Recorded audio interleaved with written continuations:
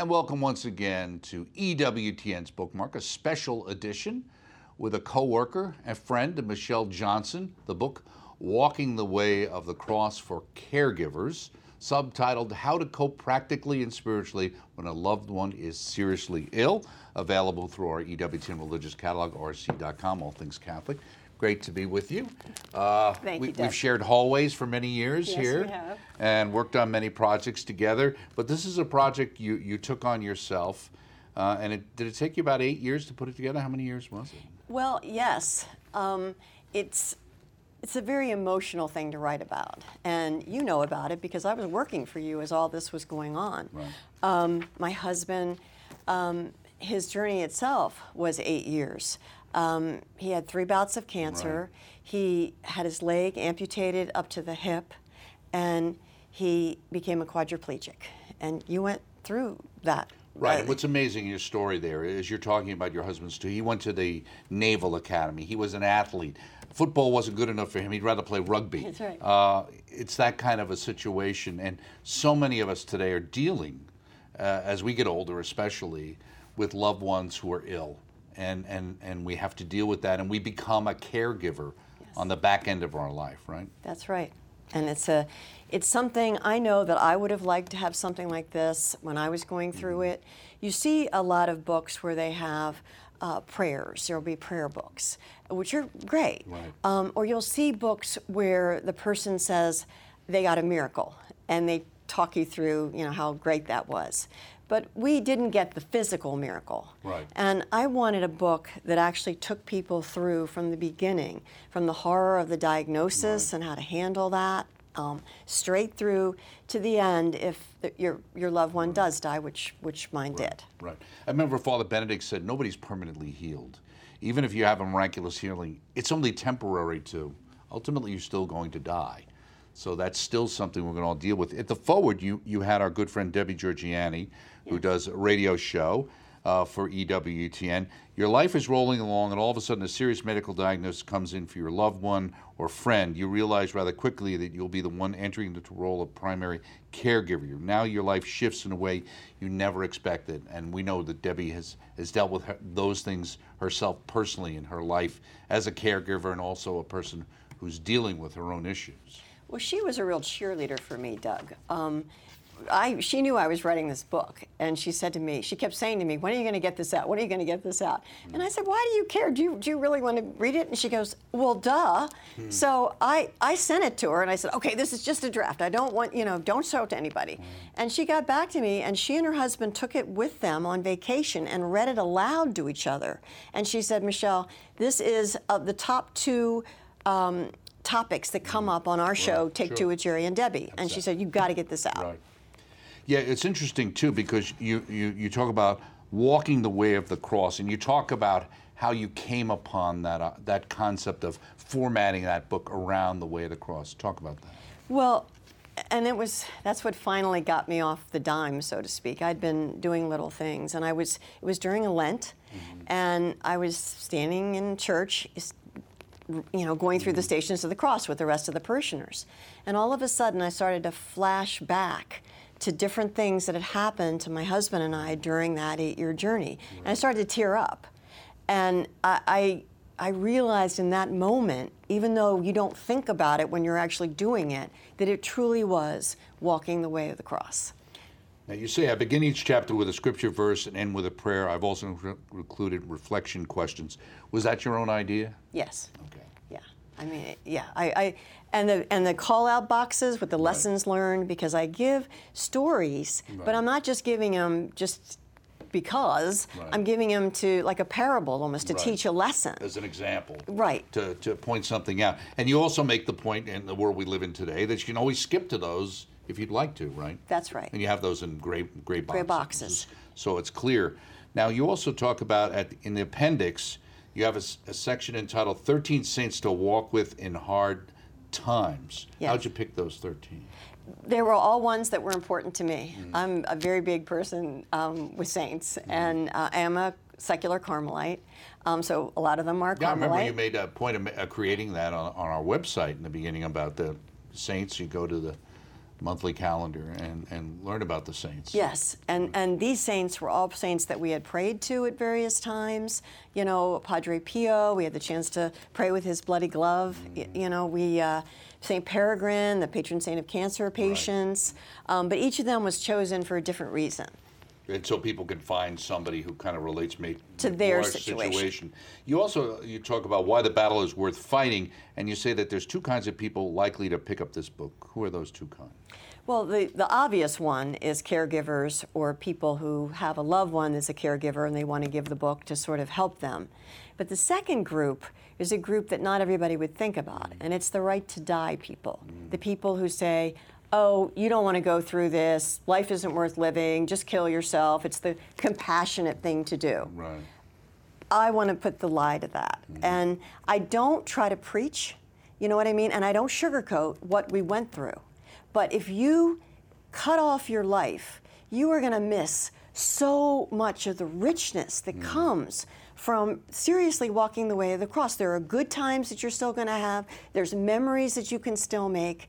And you become a better person as you go through this if you walk it with God.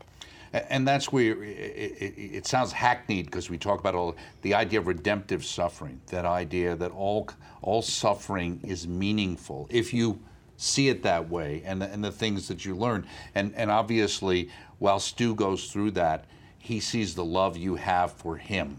Okay? At the same time, you're being refined by the fire of his illness, right? That's so true, Doug. And I mean, the one point that I make in here, there's a book that was written by a psychiatrist called Viktor Frankl. Yeah, sure. Famous book, Man's Search for Meaning. Yeah, coming out of the Holocaust. Yes. Really, right. And you know, he said they could take everything away from him, but they couldn't take away how he was going to think about it. And that's true here too. And I really make a point of it that this is a decision. You make the decision that you're going to walk with your loved one no matter what. And you make the decision you're going to walk with God through this no matter what. Right. And it is much more likely, as I have a quote on the back, if you understand your purpose as a caregiver, it's more likely to make you better than bitter. And now, I noticed in here, and you talk about death, and you said, I once worked for a man whose wife divorced him and then managed to take away custody for their only son. He lost hope and attempted suicide. Fortunately, he failed. I want to make clear, that's not me. You're talking about something way in the past. Yes, that's not you. And I do it because you have levity in the book. You try to bring out, you talk about going to Wyoming, yes, and the ups and downs of those things, but there are good times too, right? There are a lot of good times, and I can mention two of them. One is what you just said. I came home from work one day, and my husband's sitting there, and he was really sick, Doug. But he had been researching things, and he decided we were going to go to a dude ranch. Right. Of all the things. And I mean, I was blown away because we didn't ride horses or do any of that kind of thing. But we went, and it wasn't what I expected, because there was a lot he couldn't do, but there was a lot he could do. And I want to encourage people, you know what, as long as your loved one is up for it, for heaven's sakes, don't just sit at home and be sick. You know, as my husband said, I can be sick anywhere. But the other thing is the quiet times where, he had surgery that we were hoping was going to reverse. He was becoming a quadriplegic. And is that the surgery he didn't want to tell you about? I know there's one in the story where he tells the doctor, well, don't tell her what we're... He didn't want me... He had told the doctor secretly that he wanted to come home to do the rehab. That's right. And that was a huge mistake, because I let them talk me into it, and I make a big point in the book of don't ever leave the hospital until things are settled. Because if you go home like we did, and you can't do it yourself, you can't get back in. You can't just go back, right? And you point that out. And you also make the point here, doctors are not God. Doctors are not God. And I mean, that is incredibly important, because most doctors are told, don't give people false hope. But most of them, unfortunately, don't give people any hope. And so many times, my husband lived 8 years past the diagnosis, and his cancer was off the charts because it had been misdiagnosed for a year. Right? And you talk about how they thought it was just like a wound from working out or something, and it turned out he had melanoma on the bottom of his foot, on the bottom of his foot. Which is a highly unusual place to find something, I would think, like that. Although, I mean, we found out, you know, you think it's skin, of course, skin cancer. Well, that's going to be on your face. Right. You would think that. But it does happen more often than you would think in these places that you wouldn't guess. And that's why I make another point. Right. If you go to a number of doctors and they can't figure out what's going wrong, go to someone in a different specialty. Yeah, you mentioned that point, because they have such a narrow focus. They only focus on that one thing. Yes. And that might limit them saying, well, maybe it's really something else. Right. Right, which you had with this, where they did the surgery, but they did a biopsy. And that's when they came up with it. That's when they found out. Right. And they had done the biopsy. They didn't do it in the big hospitals where you would have expected it. They did it in the little tiny hospital where, you know, you would have thought they weren't as good. No? Which you thought was a little seedy, Little as I seedy. recall. Yeah. That's right. But it's a wonderful life. How so? It's a wonderful life because, oh my gosh, the things that I found out about my husband, the courage that I watched him display. I mean, Doug, I'm just going to give one example. When he had to get his leg amputated, it was filled with cancer. I mean, it was just really awful. And I was terrified. Oh my gosh. And I remember it was they made us wait the entire day. It was the very end of the day. And, you know, they came in to bring him. And he had been 10 years in the Navy. I mean, he went to the Naval Academy. He was a brave man, but I never knew how brave. And I remember him turning as they started to wheel him out, and he put his hands on either side of the bed, and I saw him go, like he was going into battle. Right, he was preparing for battle. It still makes me like, oh, you know? And he told me later on, I mean, when you get your leg amputated, he said they wheeled him in, I would have passed out. They have a saw on the table, and he saw that. Right. Oh my gosh. Right. Oh. Now, as you get into, and you start off with the Station Across, Jesus meets his mother. It was the Blessed Mother who brought Stu and me to Jesus, and who stood by us in our trials. She's ready to do the same for you. How did she do that? Well, and that, I go into our whole kind of faith walk. You know, I was not always the person I am now. And it was Medjugorje, and I say Medjugorje, but I also make a point. I'm a daughter of the church. It's not an approved apparition yet, and I bow to whatever the church says about it. But, you know, my sister sent me a bunch of books, and I read them, and I'm a big reader. And it was like St. Paul being knocked off the horse. Right. Because they were, you know, purportedly words the Blessed Mother had said. And they mirrored what I had learned in my childhood. But, you know, I was going to church, but I didn't have that conversion of heart yet. And I started going to daily mass, and I'm going to confession all the time, and, you know, that kind of thing. And it's all Our Lady, you know what I mean? Right. Bringing. And he had a major experience there, didn't he? He had a major experience there. We went, and he was a Protestant. Right. Called himself a Northern Baptist? Yeah, as opposed to the Southern Baptist, you know, he was serious, you know. Right. And yes, we went to church, and that's when the Blessed Mother would appear to the children there. Right. And the first night we're there, we're praying the rosary, and I was showing him how to say the rosary. He didn't even know. Second night we were there, I was leaving him on his own, okay?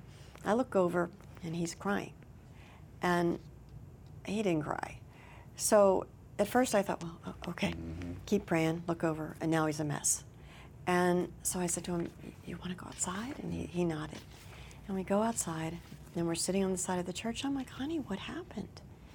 And he said to me, remember, he's a Protestant, and his mother had died, you know, previously. Right. And he said to me, there is a purgatory. Because he didn't believe in purgatory. Because he didn't believe it. And my mother is there. What? Yeah. And I mean, I remember saying to him, how do you know? And he said he was just sitting there praying. And all of a sudden he felt like this electricity almost coming up and down his arms, and he opened his eyes to see who it was. And he said, you know, he felt this, now he's trying to describe it, he was having difficulty. Right. It was like this crushing sense of despair in the middle of his chest. And he was just given to know that that was how his mother was feeling. And it's because, they had no service. They cremated her and they scattered her ashes. And at the time I had said to him, honey, we should pray for your mother. It's the only time he ever got mad at me about the faith. He said she's already in heaven, right? Yes, she's in heaven. Right. Well, what are you saying? Yeah. And I said, okay. She didn't go to hell, she's in purgatory. Most of us will go there. And we went and talked to a priest and he said, this is a great grace. Your mother needs prayers. Right. And that was preparing us, little did we know, for what we would be going through. As an example of your reflection questions, you have one. What are you doing, or what could you be doing to better cope with your shock and fear at a diagnosis? You talk about when you get a cancer diagnosis. Is the possibility that your loved one may be dying impacting your faith? If so, who might you ask to help you better handle this spiritual crisis? And in fact, that's the question you kind of try to answer yourself, is when you find out there's not going to be a miracle. How does that impact your faith? And there's an entire chapter on that. In fact, there's a couple chapters on it where I really go into it, Doug, because, most of us, as we've talked about before, are not going to get the physical miracle. That's why it's a miracle. But, I think of two things. Number one, Jesus didn't get the physical miracle. The Father sent His only Son. This is where your faith becomes real. Yeah, if the cup can be passed, let it pass from me. Right. But if not, thy will be done. And He was crucified. So if that could happen to Him, what makes us think it wouldn't happen to us? The servant is not greater than the master. Right. But Jesus had a purpose to save us from our sins. What's our purpose? God has a purpose for us to be going through this. Right. The second thing I think about is the parable of the paralytic being dropped through the roof. Right. And, they wanted the physical healing. And what does Jesus say? Courage, son, your sins are forgiven. And people are like, what? And he looks around. He knows their hearts. He knows they want the physical healing. He says, but so you may know that the Son of Man has the authority to forgive sins. I'm going to do that too. But which is greater? Right, exactly, Doug. Which is greater? That's the healing of that's the miracle that most of us will get. Right. And you talk about in this chapter about how it's important. Far from being foolish, a person has to have hope. You say, lesson learned, choose hope because hope is essential. Do not let anyone take it away. Guard it with everything you've got. Your life and the life of your loved ones depend on hope. It depends on hope because the one thing I talk about is God is not only love, God is hope. And if you allow somebody to take away your hope, that's allowing them to take away your God, and that can lead to despair. And that's where I make the point that these doctors are not God.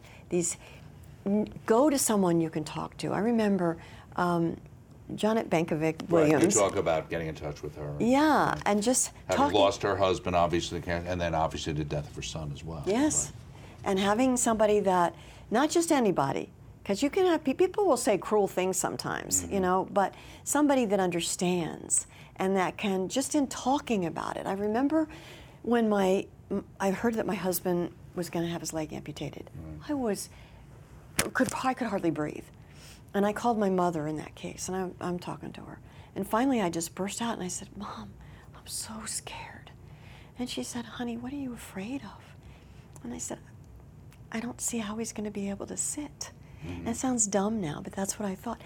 In saying that though, Doug, I felt the fear start to drain. You need to talk it out. Right. Because if you don't and you bottle it up, Right, but you also talk about the idea, and you can do this, chapter 4, that when you're in that tough time and you have an experience where you have to do something you really don't want to do, but you have to do it, you say, divine physician, help me. That prayer was given to me. I was standing outside the room. I did not want to have to go in and wrap my husband's leg, filled with cancer, smelly, leaking, Humanly, I didn't want to do it. Sure. But that prayer just was given to me in the moment. Divine physician, help me. And I can't even explain it, Doug. I mean, the grace rushes on you. And I mean, I walked in and I said, hey, honey, let's do this. And he's like, I'm so sorry I'm putting you through this. And I said, it's not a problem. And in that moment, it wasn't, because I got the grace. And the point I'm trying to make to people is God is there for you if you ask Him. Elsewhere you go on and you talk about some of the more practical things, and the things that do happen, like when you disagree, I guess whether it's treatment or whatever. Also, when your seriously ill loved one is unreasonable. That's right. Both those things are super important. I mean, I do think that when someone has a terminal or possibly terminal diagnosis, it's their life on the line. And you want to give them first place in terms of making a decision.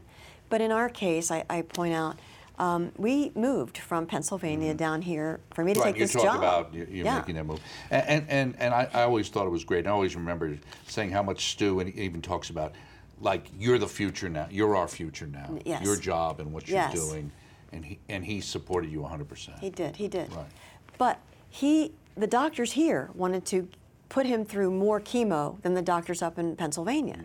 And he wanted to do that. And I was concerned because he had a very bad reaction to the last chemo he had taken. But, I brought it up to him. But he had a good reason. He just said to me, honey, if I don't do this and it, comes back, which it would end up doing, he said, I'll always wonder if I could if have. I had done it, if I gave it that shot. Right. So I had to give him that. But then the other part, which you mentioned about disagreeing, when somebody's on heavy drugs, Right. it can change their personality. Absolutely. And just like pain does and suffering does. Yes. And they can snap and they can get more. And there was 3 incidents right in a row where he was, yelling at me. Right. And, I was trying to be, saintly and take it. And then finally, the 3rd time, I was like, okay, look. Yeah, you unloaded on him, right? And so I make the point, while the first time, just say to them, honey, wait till the incident's over, and things are calm. And just say, honey, this is hard for me too. And, just talk it out. And chances are they don't know they hurt you. And it's better to get it, clear the air up front than to wait until you explode. Right, exactly. And you go through all the different, talking about learning the lessons of driving 10 hours to MD Anderson and the idea of trying to add a little joy into that while you're doing it. Also, I thought this was interesting. Learn the lesson, page 171. Does God care about the color we paint our bathroom? If we ask him to, he does. How good it is to know we are not alone. What made you talk about the bathroom? Well, I had to make decisions when my husband got his leg amputated. It's the other thing I make a point of. Nobody tells you ahead of time, because the surgeons are focused on, getting the leg off. You better prepare your house. And it was suddenly like, well, we can't release him until you have your house ADA right, compliant. That's where you have to have the bathroom redone and the whole area redone. Yeah, right? So he could get around. Right. Right. Yeah. And, I usually would take forever to make a decision like that. How is it going to look, and what's the paint and the tile, and I just was like, Lord, you got to help me. And I was making decisions like that, and they ended up. I made decisions against what the guy thought would look good, and as the painter was doing, he went, "This looks great," and I was like, "Thank you, God." Little stuff. It's how God shows up. That's why I make the point. Does God care about the color we paint our bathroom? Right. He does if you ask him. Now, you talk about the fact in chapter 21, making the most of your final days. You say, my husband was only expected to live a week, maybe 2, instead he lived over a month, which was another great blessing. In reflections, you say, what does my loved one need from me now? Permission to go home? ? A prayer asking that his or her heart be turned completely to God? ? Yeah. And that's where you're getting into the really hard stuff, Doug, because I remember when it became clear he was in the hospital. His stomach had been eaten up with cancer. He was, throwing up. It was the end.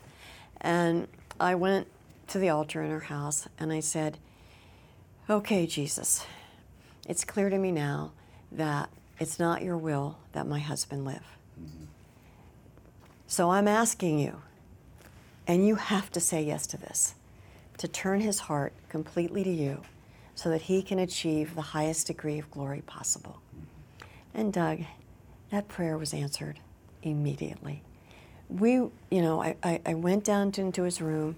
There was a priest staying with us, different people. He came in, he's like, Stu, do you want to say Mass? And he just turned this radiant face to him and said, yes. And anytime anybody wanted to pray, he was there. And, I had to watch as he detached, right. From our dogs, from me. But that kind of thing has to happen. And, you know, at one point, this is before that, he had said to me, honey, I hate to leave you alone in this terrible world. And, you know, he was paralyzed. Right. And he couldn't have, and I just looked at him and I took his hand, even though I don't think he could feel it, but it was, and I said, honey, you can't think you can take better care of me than Jesus. And I know that helped him to process what he had to process. Right. Yeah, well, protection and looking after is, you know, The man's thing. his role and what he was concerned about, and your future. And it's also at a point here where it says there may come a time when people ask themselves, what's the point? Did you have that point? Of course, it always crosses your mind, Doug. You know what I mean? Like, but then, you know, I prayed it through. I sat with the Lord and let Him show me some of the things I was talking about earlier. You know, I went through this, and you know, and He showed me as we went through it.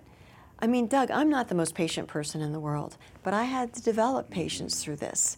He showed me that He was there every time I turned to Him. That's the miracles, the baby, what we would consider baby miracles, which are actually not baby miracles. Nothing is small, but it wasn't the one where I wanted him to just get up and be like, okay, I'm fine now, you know. But sure, you know, I mean, you have the thoughts, but you decide. Love is a decision. Being with your loved one is a decision, and I want to encourage people. That is the best decision you could ever make in your life. Right. It will change everything for the better. If you don't do that, the stuff that you will cut off from your life, it's a tragedy. And the regrets that you'll probably be dealing with in the future, which you don't want to deal with. So your web address is caregiversofthecross.com. What is that? Just tell us quickly. It's a site where I am encouraging people. I've got all kinds of information for caregivers, as well as links to our social media site. You can get a free chapter there, the one on our little trip to Wyoming. Okay. That's a free chapter you can sign up for. And it just kind of, I want it to become a community, Doug, Caregivers of the Cross, because I think we need it. Absolutely. Walking the Way of the Cross for Caregivers, how to cope practically, emotionally, and spiritually when a loved one has a serious illness. Michelle Johnson, thank you for writing it. Thank you. Thank you for coming and working here at EWTN all these years. And this book is available through our EWTN Religious Catalog, EWTNRC.com. It's a wonderful read. Check it out. I'm Doug Keck. Thank you for joining us here on Bookmark. We shall see you next time.